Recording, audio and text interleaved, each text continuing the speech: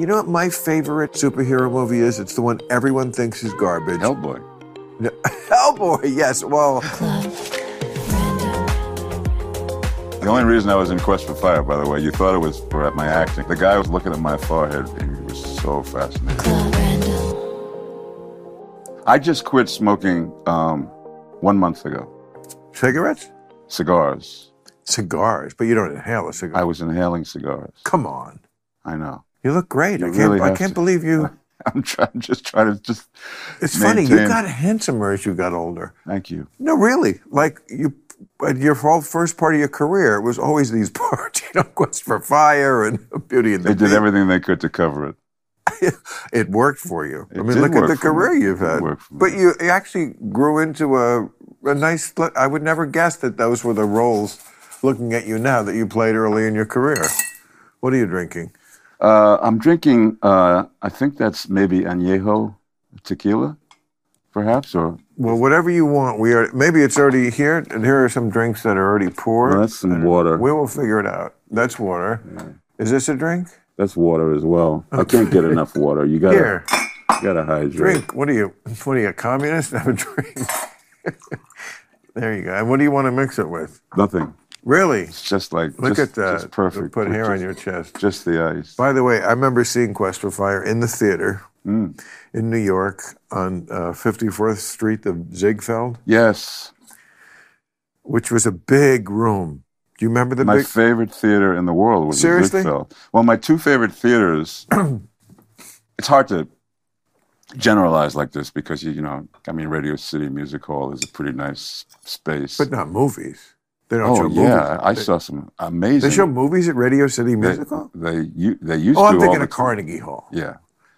Right. Radio City is a good place to go see a movie. But Cinerama Dome and in LA and then the Ziegfeld in New York were my two favorite places to go see movies. And you just, as luck would have it, that's the two theaters that Quest opened in. Oh, you remember that? You remember where it opened? I only remember the good shit, Bill. But I remember it was 1981. Cheers, man. Yes, great to see you. I always loved seeing you when I saw you after the show. You'd be at the after party at Real Time, and I was always very flattered that you were just wanted to be there, like more than I could tell you, and I appreciate it. Thank you very much. No, I had. It was fantastic to watch you live the last night I came. Fernand Amandi was the journalist who you had on the show that night, and he invited me as a guest. And watching you zigzag your way through all of these different mindsets was very acrobatic. Oh, thank you. I will say, although I'm sure it sounds immodest, we did it. I mean, we do it still in real time. I mean, the show's called Real Time, and we do it in real time. For most of the 21 years it's been, it was live. I mean, live.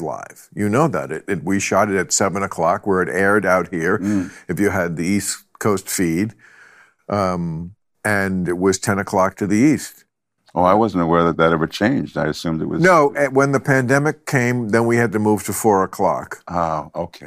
for like most of the things with the pandemic, no reason that ever saved one life. And you were doing it from one of your rooms here, in your house, right? Right fucking here and in my backyard for 6 months. I mean, my God. Looking back, it just looks so stupid. But I don't want to get on that. You were one of the things that got us through, pal. Thanks. I mean, but everybody was like, turning tail and for fuck's going sake. Into a defensive crouch. Oh, I can't. And there you were. I can't stand. We got to see pieces of your wardrobe we never knew existed. Exactly. Yes. And my dogs were like bit players in my fucking television show. Now my dogs are like getting a credit. The whole thing was just so stupid.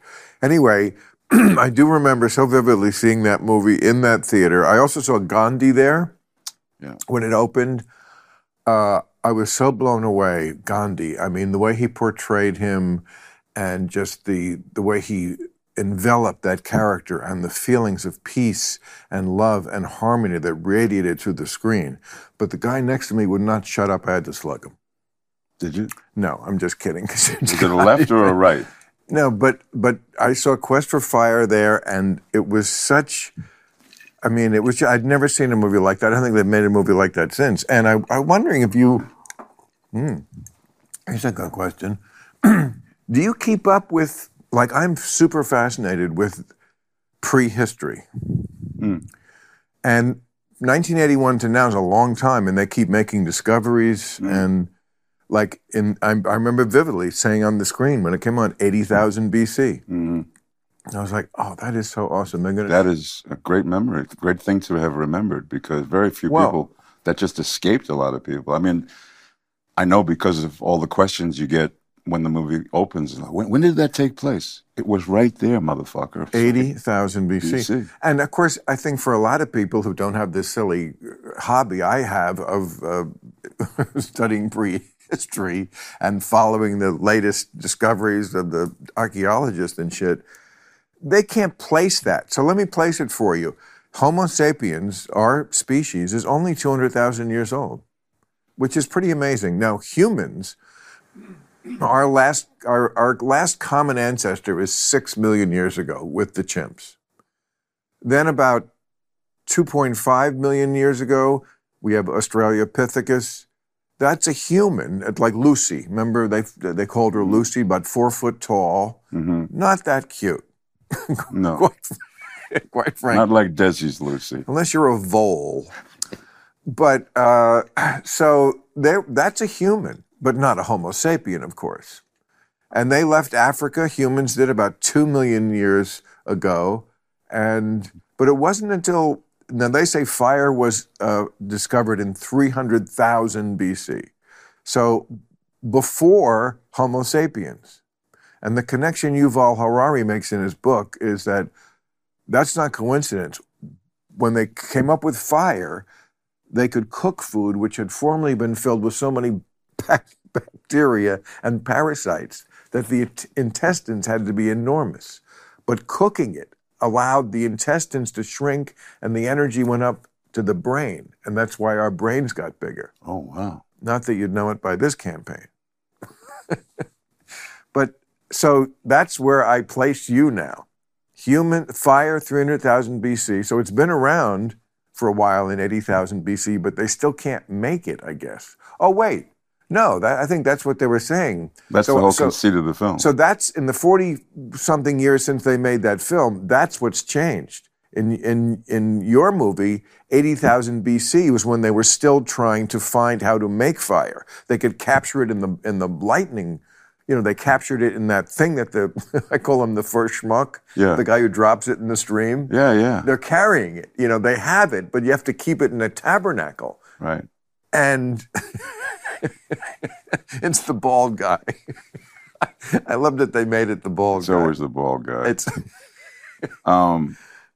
He's vaudevillian. Let's just face it. I mean, but no, the whole conceit of the film is that the ability to evolve was commensurate with the kind of climate you lived in by that point. So that there were certain areas that were very cold and people were just living in a tremendously defensive manner just to try to stay alive. And then there were certain more tropical climates where people were evolving faster because the obstacles were not, stultifying. So the conceit of the film is our fire goes out. We live on the north of the Pyrenees, and then these 3 warriors are sent to find fire, which is a commodity, not something that it happens spontaneously in nature. Right. And we cross the Pyrenees, and where it's much warmer, and lo and behold, there's Ray Dawn fucking Chong. Absolutely. Right, naked. And so... Right.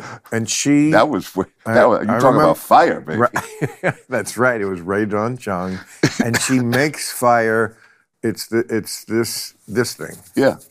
You're rubbing your hands together, basically, with the stick in the middle. Right. And... the fact that they hadn't figured that out yet and they needed her to tell us, I think, is instructive. Says for everything you need to know. humans. And I mean, I could, be the champion feminist here and say, sure, the woman figured it out, and the stupid man wouldn't ask for directions to fire. Well, And no, but I mean, in your defense, it wasn't her specifically, but it was the tribe that she lived among. well, she shows the guy. She shows the guy, but then she takes him into this cave, in this rather sacred moment of the film, this very climactic moment of the film, and introduces him to the shaman who is responsible for keeping this thing going. And so it's a skill that's already being passed down from which she happens to be a part of. But yeah, that was the theory of when Jean-Jacques Arnaud, great filmmaker, Right. who has, And he's French, obviously. he's French, and I've done four movies with him now. Is that right? That was the first movie I ever made, and that was certainly the first collaboration with him. But he had made another movie called Black and White and Color, which won an Oscar for Best Foreign Film. And Jean-Jacques is as intellectually curious as anyone who I've ever met in the business. He made 7 Years in Tibet later on. He made this movie called The Bear. He made another movie about these tigers in Cambodia. I remember The Bear. Called Brothers. He refuses to ever... He's still with us?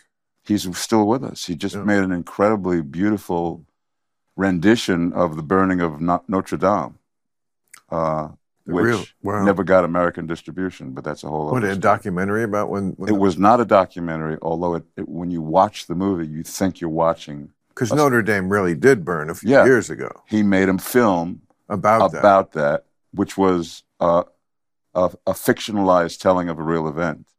But the way he made it... Who done it? Who burned Notre Dame? Well, yeah, that's all in there. Interesting. And he's got these guys who are real firemen playing in the movie, acting in the movie. I don't think they've ever acted before, but they're so invested in what he's asking them to do that they're giving phenomenal performances. And you actually think... So the beauty of this film, which is indicative of Jean-Jacques' singular, non-commercial way of storytelling, is that you actually think he's making you think you're watching real footage of the fire when the fire was 1.5 years earlier. Right. And he just recreated it. And he shot in about 8 cathedrals all around Europe. I saw this one you did.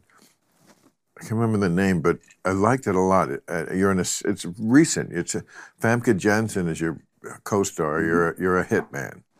And Richard Dreyfuss is in it. I heard I saw some stills. Of a wonderful moment you had with him right here in this chair. Moment. It went on for 2 hours. And, oh, God, now everybody's going to be doing the Dreyfuss. No. Well, he had a rough day. He was having a rough moment. He was ill or something. He was not ill. He was just very relaxed. I mean, there's no excuse for...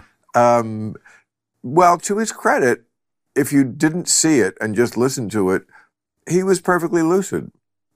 And...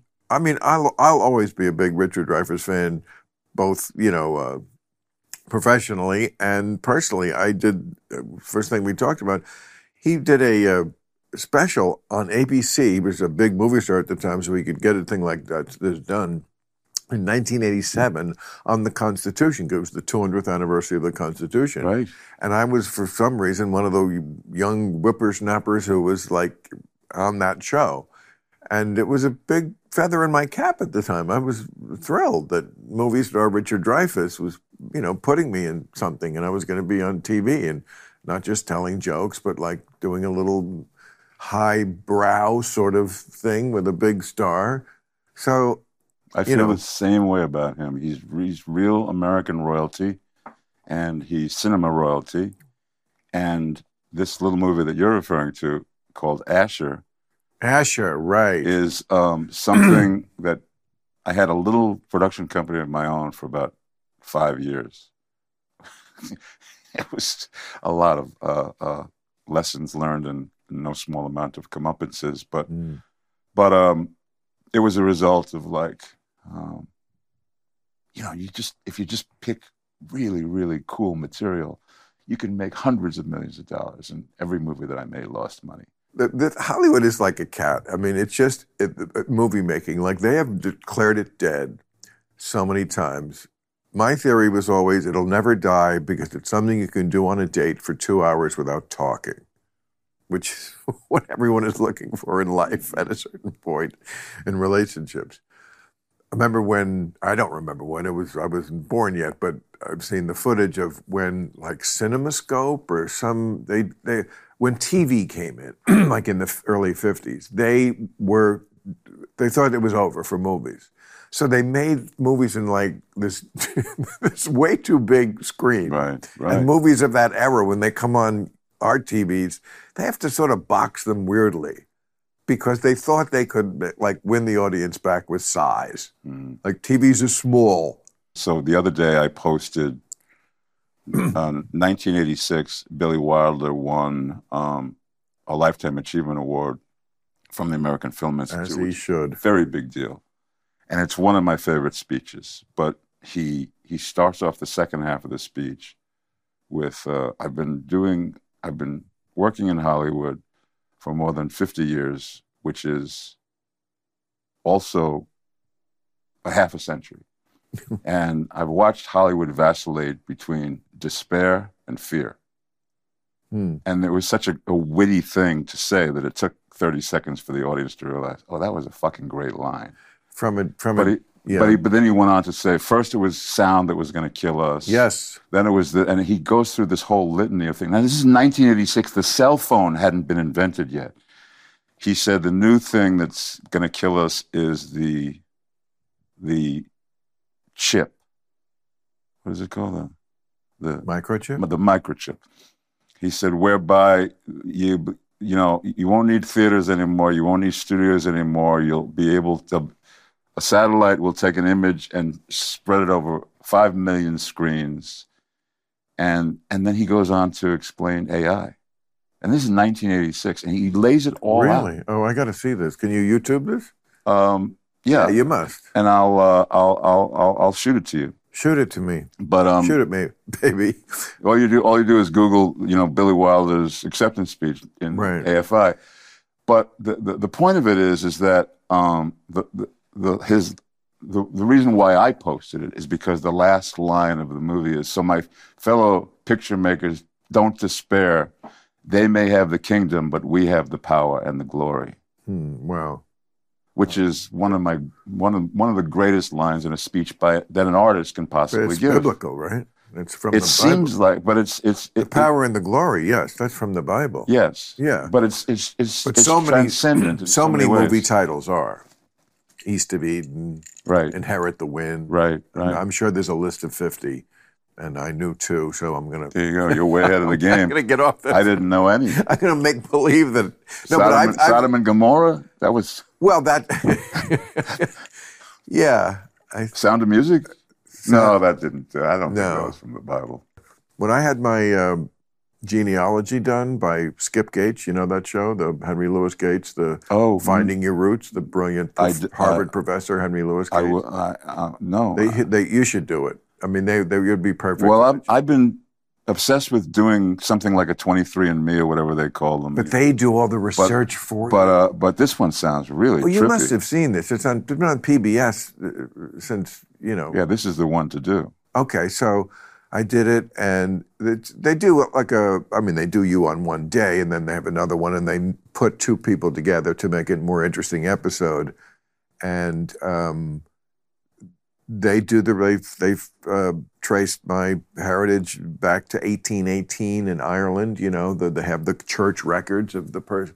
It's cool that you get that done. And they give you a booklet with all the clippings and the information. I mean, you cannot get your genealogy done better for free, or they may pay you a stipend. But the star of my genealogy thing on the Skip Gates show was my grandfather, my Irish side grandfather, my father's father, who I never met. He died in 1940. But he was a major motherfucker. There's banner headlines in the New York Times from 1919, 1920. He was head of the boatsmen's unions. Ooh. He shut down New York Harbor. Yeah. They negotiated with the president. Maybe it was Woodrow Wilson, I think, himself. Wow. That's pretty big. Oh, that's cool. Oh, very cool. I'm kind of afraid of what they'll find.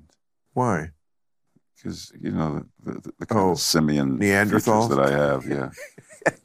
But that's... The only reason I was in Quest for Fire, by the way, you thought it was for my acting, but no. Well, your acting was great, too. But the guy was looking at my forehead, and he was so fascinated. But that's what I'm saying. It's funny, at your age now, that's all gone. I know what you mean. I mean, we all noticed that. I'm a different kind of animal. You are a different kind of animal. Yes, a Neanderthal. But isn't that, to go back to Quest for Fire for a second, wasn't that also part of the plot, was that Ray Dawn Chong's tribe, who were much more human-like, then interbreeded, because we did interbreed. Everybody has, not everybody, but people do have Neanderthal blood in them. Well, the last image of the film is, you know, he's trying Pregnant. to fuck her from behind, and she turns him around, and they. That's not the last frame of the film. I remember. I turned it off after that. That's all I knew. Okay, I can't watch my movies either. Like there are cannibal women in the avocado jungle of death. I love that 1988. film. I know all the dialogue. But no, the last shot, excuse me. It's not the last shot. The last shot is she is pregnant, yeah, she's pregnant, looking at the moon. She's sitting against his chest, and they're looking at the moon, and yeah. But about 30 minutes before the end, he goes to take her from behind. Okay. And she turns him around and shows him missionary. Apparently that scene meant a lot more to you. That's the only reason I took the movie. I feel like I'm... I said to myself, this is filmmaking. Right now, I'd like to give a shout out to all those people whose job it is to hire. From the small business owners growing their team to the HR directors hiring people across the nation. You have one of the toughest jobs there is. But what if I were to tell you that there's something that can make your whole hiring process faster and easier? It's ZipRecruiter, and right now you can try it for free at ZipRecruiter.com/random. ZipRecruiter's smart technology finds and sends you available great matches for your job.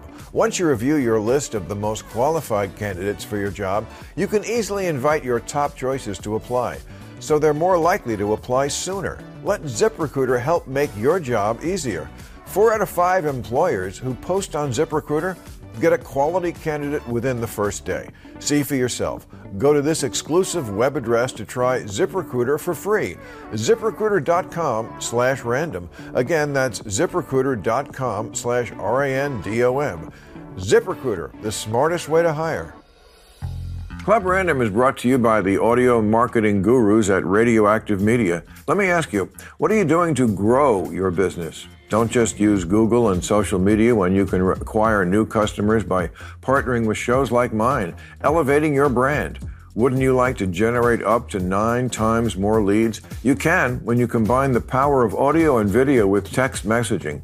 Club Random has been partnering with Radioactive Media with clients such as Signalwire, Heat Holders, Wine Enthusiast, Lumi Micro-Dosed Gummies, and they can customize a campaign for you. For a limited time, receive $1,000 toward your first campaign plus free text messaging by going to radioactivemedia.com or text the word RANDOM to 511-511. Discover how audio marketing can surpass your current strategies. Just go to radioactivemedia.com or text RANDOM to 511-511. Text RANDOM to 511-511 today. Terms, conditions, message, and data rates may apply. I have a theory, and that is that the genius, the artistry, is constant. It's always been there. Whose artistry? The actor? The writer? Artistry in general. Okay. People who are brilliant enough to paint like Picasso and like Rembrandt and stuff.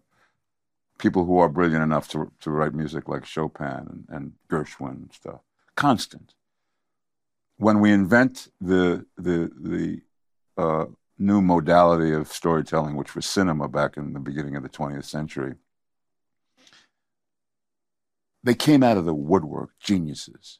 I mean, if you look at like Chaplin. Yeah. The only thing that changes is not the artistry. The artistry is constantly there. Right.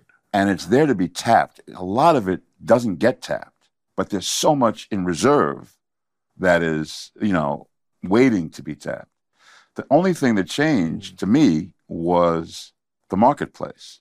So before there was cinema, you had playwriting that was mind-blowingly exquisite, and literature, fiction writing, the great, the Hemingways and the Fitzgeralds and the Faulkners. Novelists, yeah. And then movies come along, and you see those same guys writing for films. Some of them, yes. And then the studios started to falter in the 50s, and it was really hard to make a living as one of those guys. Right. So they started to move over to alternative sources of revenue. Sure. They went where the money was. So they went to television. Now, the reason why they're calling this the golden era of television is because little by little, the movie-going experience got fucked up, really fucked up, little by little. You're talking about superhero movies and sequels and yeah, because it's interesting. I'm talking about the difference between an amusement park and a movie theater was almost unrecognizable. Right. That's great. Yes, that's a perfect. But way these to put geniuses, these great writers, still had phenomenal stories to tell. They would have been writing them if it was the 70s and you had Brian De Palma and Marty Scorsese and those dudes, motherfuckers, doing their thing. They would have been writing for cinema because that's where the money was. But the money was no longer in cinema, so where did they go? And this is how you get FX becomes, a cable station and a mind-blowing content.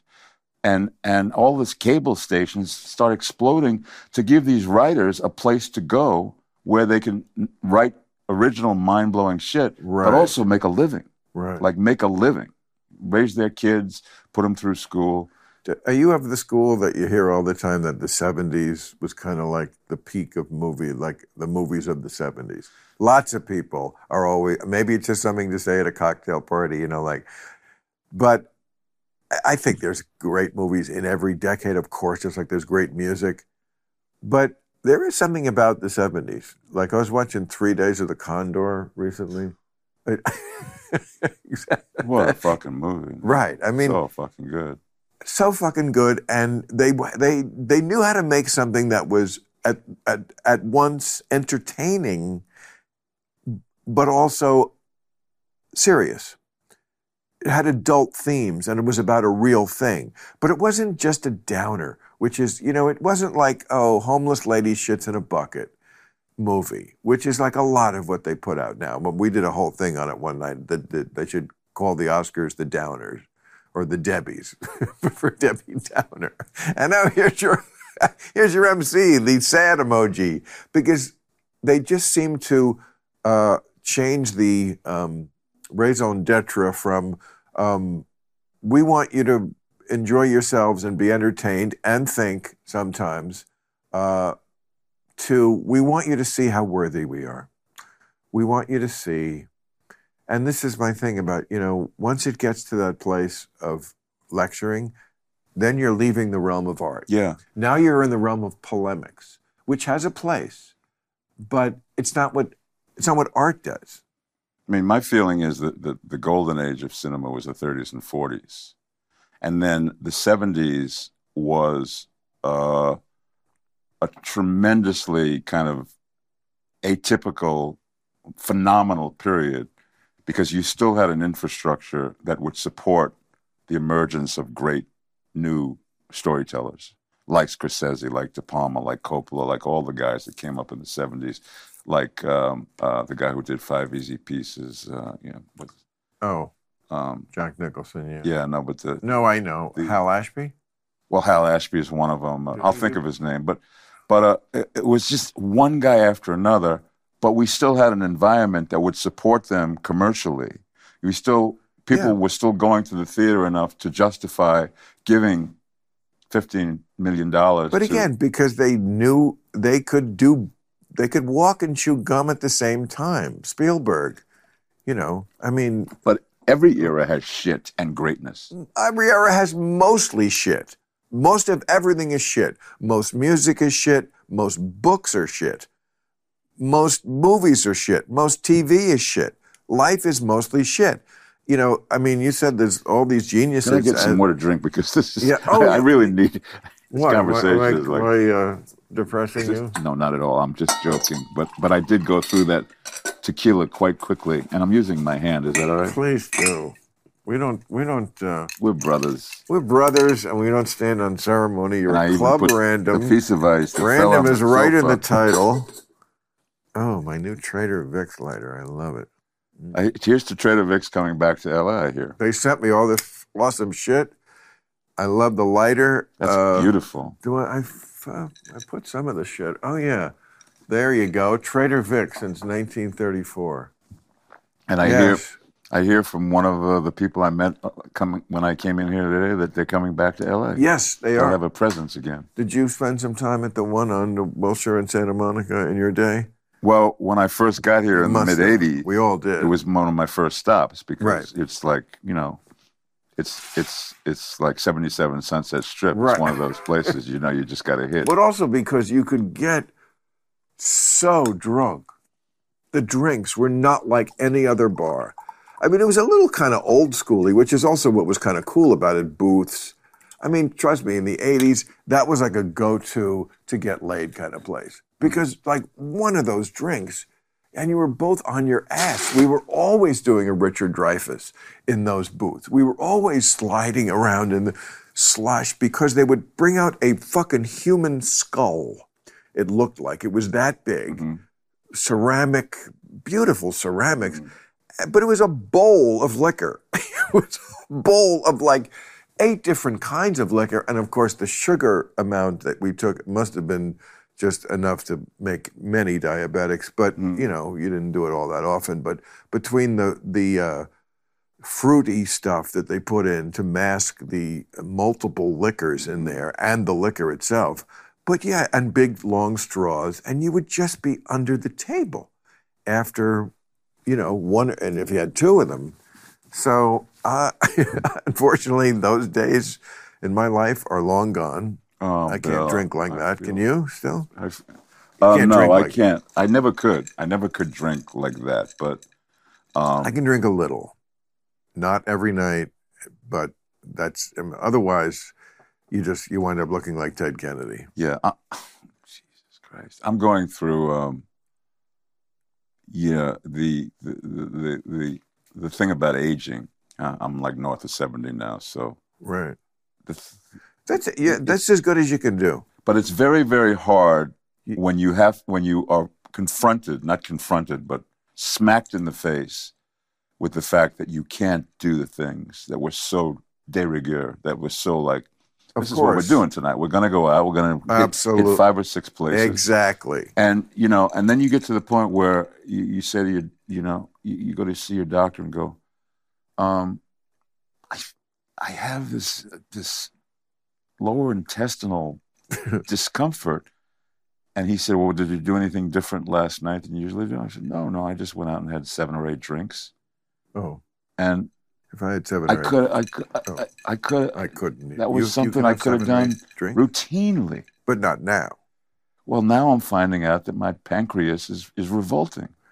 As Mel Brooks, the way Mel Brooks used the term. The people are revolting. Yeah. Of course they are. They stink on ice. I know. But well, that is. I mean, my hat's off to you at that age to be able to drink like that. The point is, I can't. But for you, Bill, I'm making an exception. Look, it's amazing because, like, whatever the trade-off was when when Jesus was making you in heaven, like it was worth it because, like, here you are at 73. That is not the skin of a 73-year-old, especially one who drinks. And that's usually what goes on people.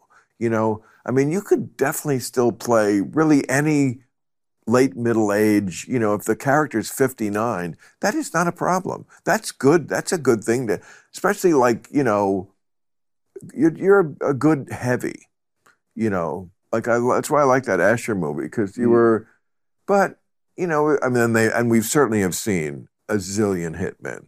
I mean, talk about Hollywood and their lack of imagination. Like, can't they think of another way to say that a guy's morals are compromised? I mean, really, you could put a longer list than the names of the movies that come from the Bible to the list of people. What is it? What are we fascinated about, though? We really like people who take matters into their own hands. That's interesting. I think that that's the fascination. I think that that's why we like The Godfather so much and all of the gangster movies so much, and the Cagneys and the Bogarts, if you want to go all the way back to the origin story.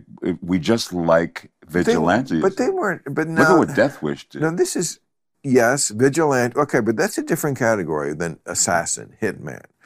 There's been many. I mean, Stallone has played it. I could name a lot of people, if we put our minds to it right now, who have played some version of a hitman. Remember the one, the French guy with, I think Natalie Portman is the kid in it. Yeah, Jean Reno. He's terrific. And it's always, I am a hitman, but I have a code. But I have a heart of gold. Not a heart of gold necessarily, but they definitely have a code. No women and children, and also hermaphrodites. I will not kill I have a code. Whatever it is, and they. But I thought you guys brought whatever it was. It was moody and cool. So the fact that that's what it was, I guess that had to be the spine of the project. But the tightrope walk. If you're going to immerse yourself in a hitman movie, then you have to. You've already signed on to, like, okay, I'm gonna walk a fine line here, and if I go to the left too much or the right too much, right, I fall and I kill myself. Right. But the tightrope walk is that you have to make the audience believe that everybody you're killing has it coming. Right. The world is better off with them dead. Well, yes. That's where this thing comes in about, this instant sort of justice that we're all longing for. Right. I think we're all longing. Well, definitely that. Then there's an interesting way we see the psyche of America change by how we look at movies with villains who, in the past, did not have to die. I'll give you an example. In the original Cape Fear. I love that movie. The original? Yeah. And the Scorsese. Scorsese was good, but the original was phenomenal. It's 1960, I think, the original. Yeah, probably, yeah. In 1960, he doesn't die at the end, the bad guy, the psycho, because in 1960, people still had faith in the justice system. So it was, if a guy was saying to the bad guy, well, that's it. You'll be going away for a very long time, and you will get your just comeuppance in this just country of ours, and that's just what I have to say to you. It was all good. But by the time you got to 1992 or whatever that was, the person has to die. The person always has to die. We do not trust the justice system.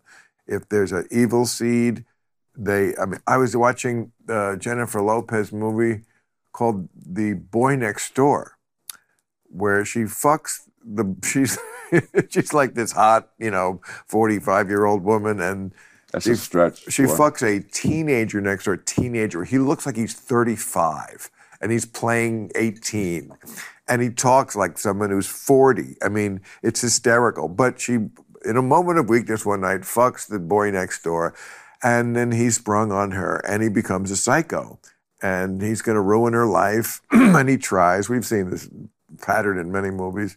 It's amusing. And at the end, of course, he has to die. She has to kill him. He can't just keep being a psycho we trust that the system will take care of you and because he has it coming.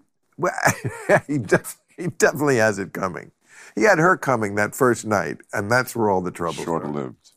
That's where the trouble started. Unsustainable, as they say. She gave into it that one night. In the Republican Party. I think a better movie would have been if she just went with it. When she was like, oh, that was a sequel. This is good dick. And he's next door. Right. But the problem is he had befriended her teenage son as a kind of a oh my God, no. mentor. Bad move. Bad.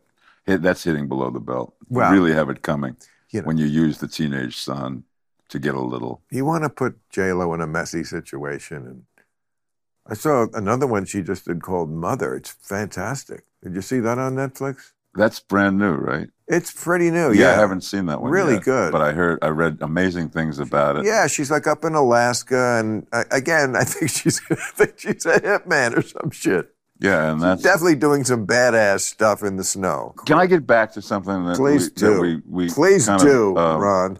Yeah, you hydrate a little bit there because I feel as though we were onto something a minute ago where we talked about how there seemed to be an unstoppable, irresistible movement to keep everybody at home, which culminated with a pandemic, which was, like nobody saw that coming. But everything was going in that way anyway, because Amazon was delivering everything to your house, and movies were being delivered to your house, and you never had to really leave your house. You could even have put on some goggles and have a sensation like you were walking in the park, walking your dog virtually. I will never be one of those people. No, none of us. I don't think you ever look cool with goggles on your head. But what I was saying is that it seemed as though when all of this was proliferating, that this was the new normal, that this was going to be the way it was. People were going to be consigned to doing everything at home, and there would be no more communal office. Yeah, like the office. Like there's no place where people gather communally. Yeah, there would be, movie theaters were the synagogues and the churches. These were places where they were ritualistic in nature, but what you got out of them was real spiritual kind of nourishment. And all of those things began to become devalued by the fact that you don't have to leave your house now. You can stay home and get anything you want. Right. Anything you want.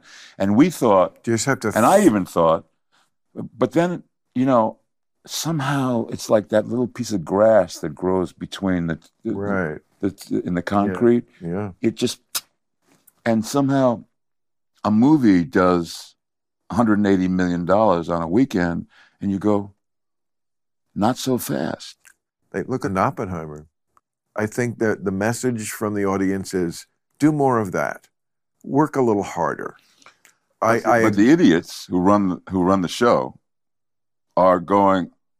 They're always behind they're always 2 steps behind. Well, they're always going. Oh wait, now we got to do this now. Okay, well you can't blame them too much when Avengers Endgame just made $350 million. I mean, there's a reason why they make the movies they make. They want to make money. If people didn't go to these, but a lot of those franchise ones are starting to peter out.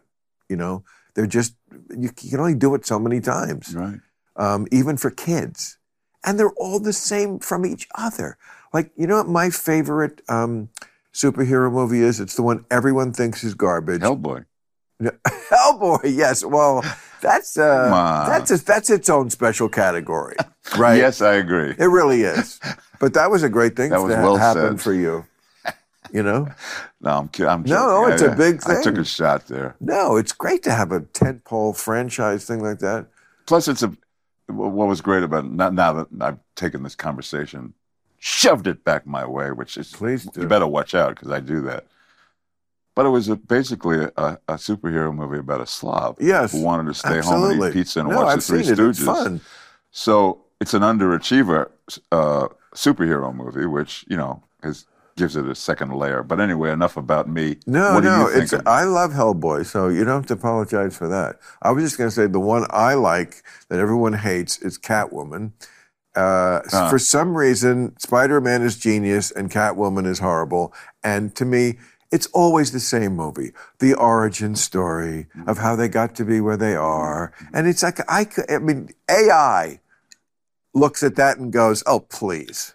It'll take me 1 second to come out with the next one. They don't even need AI. They just feed in the last one. And Catwoman... What is the opposite of artificial intelligence?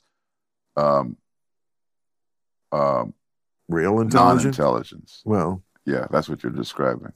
Yeah, I mean, it was just Zero intelligence. at least in the Catwoman, I could look at Halle Berry, but I mean, it is amazing how much they will. Liam Neeson has done like 3. I'm not talking about Taken, which is, I mean, the first one was great. The first Taken is great. Then, of course, it gets like, oh, Taken again. All these kind of movies where something crazy happens to somebody and the movie's such a big hit. They're like, well, I guess it's going to have to happen to Bruce Willis again in Die Hard 4. I think they should make Titanic 2, where she goes on another ship and it hits another iceberg. Call it Titanic 2. Is it me? But you know what I mean? They just they paint themselves into this corner. But Liam Neeson has done this other thing where he did a movie where he was on a train and somebody's like blackmailing him to take over the train or else I'll kill your mom or something. And then they did the same movie on a plane. It's almost the exact same script, but now we're on a plane. I'm like, my hat's off to you, Liam. That takes big disclosure. Irish balls. You know, it goes back to William Goldman, who said about Hollywood, nobody knows anything. Oh, yes. Right. So that's an amazing book, the William Goldman. Amazing. It's called Adventures. Hollywood something. Adventures in the Screen Trade? Yeah, isn't that the name of it? I mean, it is such a handy guide to, if you ever wonder about anything that's happened in show business, he will make sense of it for you. Like, I love the part where he says, people think it's a mystery, like how we get big movie stars to, like pick our script. Write them their first scene where you first see them. Write them a big fucking speech where they look like a hero. And they'll do your movie. Write them, make them look cool. Put that on the paper. Yeah. And it's so true. Every star just about wants to just, in baseball they would say, stay in the show. But the interesting thing about a guy like William Goldman is, you can't assign more hits with a person than, he was associated with. And yet he writes a book, which the first sentence is, here's the thing about Hollywood, nobody knows anything. Yeah. I think he's talking more about the studio heads and what's going to be a hit or not. But as far as like, how do you actually have a good script? And he's like Butch Cassidy, right? And I mean, I can't, The Sting, is that William? Yes. I mean, yes, I can't remember all of them. But yes, he had an amazing run. And The Princess Bride. Oh, really? I didn't know that. But here's the thing, as you know better than I do, about movies is anything can fuck up a movie. You have to be lucky. There's so many elements. And if any one of them doesn't work, it's probably not going to work. Yeah. I'm sure when I was making brilliant movies like Cannibal Women, I remember every day they come back from the dailies and it's just the greatest fucking thing anyone's ever seen. I mean, celluloid should be sent directly in the time capsule. Smithsonian. I smell Smithsonian. Yeah. And this is like, they all think when they're making it, and then I guess they get in the room with the editors and they put it together, and then suddenly it's like, oh. I mean, and you see so many movies from very talented directors that suck. They just miss. Yeah, no, I've been working on a movie where all along the way you say, did you see the dailies? Oh. Right. Oh. I know. My God. I know. And then you go see you get invited to the cast and crew screening, and you watch the movie, and you're like, right. And you go, what happened to all those great dailies? Right. They never made it to the screen. But it's all just, everybody's blowing smoke up everybody's ass. Right. But the thing is, like... And you're right. The odds are so against something good taking place because 400 pair of hands touch this product before it comes out. You have to, yeah. I gotta pee, to be perfectly honest. I was, I can't remember the name of the fellow in the white T-shirt who welcomed me here, but Chris? The minute I got here, because I drove from Pasadena and I'm 73, and the minute I got here, I said, I need a bathroom so bad. And that's only a 40-minute drive. I mean, come on. It's I understand, aging is pal. not for the. Well, Betty Davis said it's not for sissies. It's so not for sissies. It's really not. But I'm so glad we But got. the only thing that aging is good for, which you've always been good at, but you're better at now, is that you just don't give a fuck what anybody thinks. Yeah, and you're wiser. Club Random. All right, man. Thanks, brother. This was really so much fun. I'm Thank so you. glad I'm going we to get did up this. slowly because that's the only Yeah. way I know how. Well, you know, Dreyfus has the record, so you're never gonna. You don't have to worry about This is a very the record. comfortable chair, but it's kind of low. Club Random.